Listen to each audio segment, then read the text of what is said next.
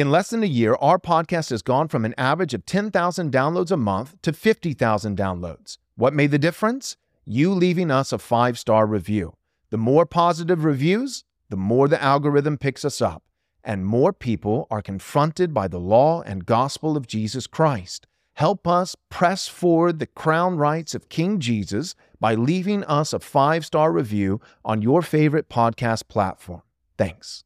Paul, the apostle, calls himself the chief of sinners in the King James Version.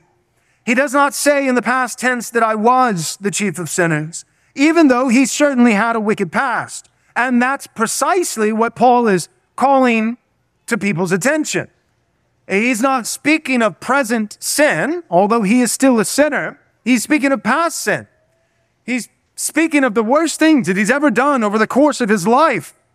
The fact that he was a blasphemer, persecutor, and an insolent opponent. That he was persecuting the very church of Jesus Christ. And yet, when it comes to categorize himself, to label himself, to give himself a name, he uses the present tense. Not that I was the chief of sinners, but I am.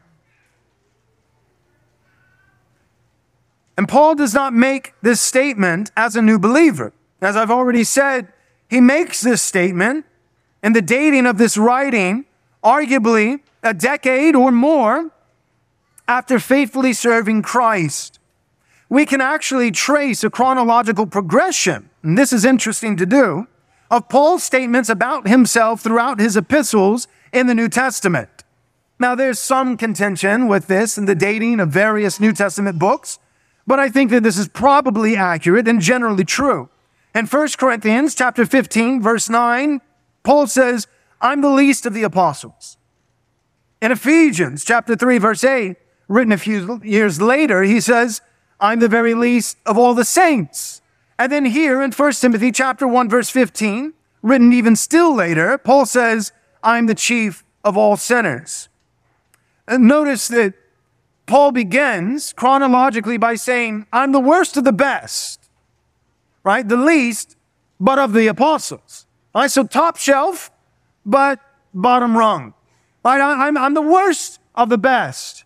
But then, he's gaining in his humility. He begins to defend himself, or describe rather himself by saying, well, I'm not just the least of the best, the least of the apostles, but I'm the least of the Christians, not merely the apostles, but anyone who bears the name of Christ, all those saints, all those born again by grace of faith in Jesus, not just Peter and James and John, but of all the saints, I'm the least even of them. But then later on, as he's writing to Timothy, the language shifts from being the worst of the best to being the chief of the worst. He's no longer arguing, I'm the least of the apostles or the least of the saints, but I'm actually the gold medal prize winner of the wretches, of sinners, the worst of the worst. See, the closer a person walks with God, the more they become aware of God's holiness and, again, the severity, degrees, and depths of their own sinfulness.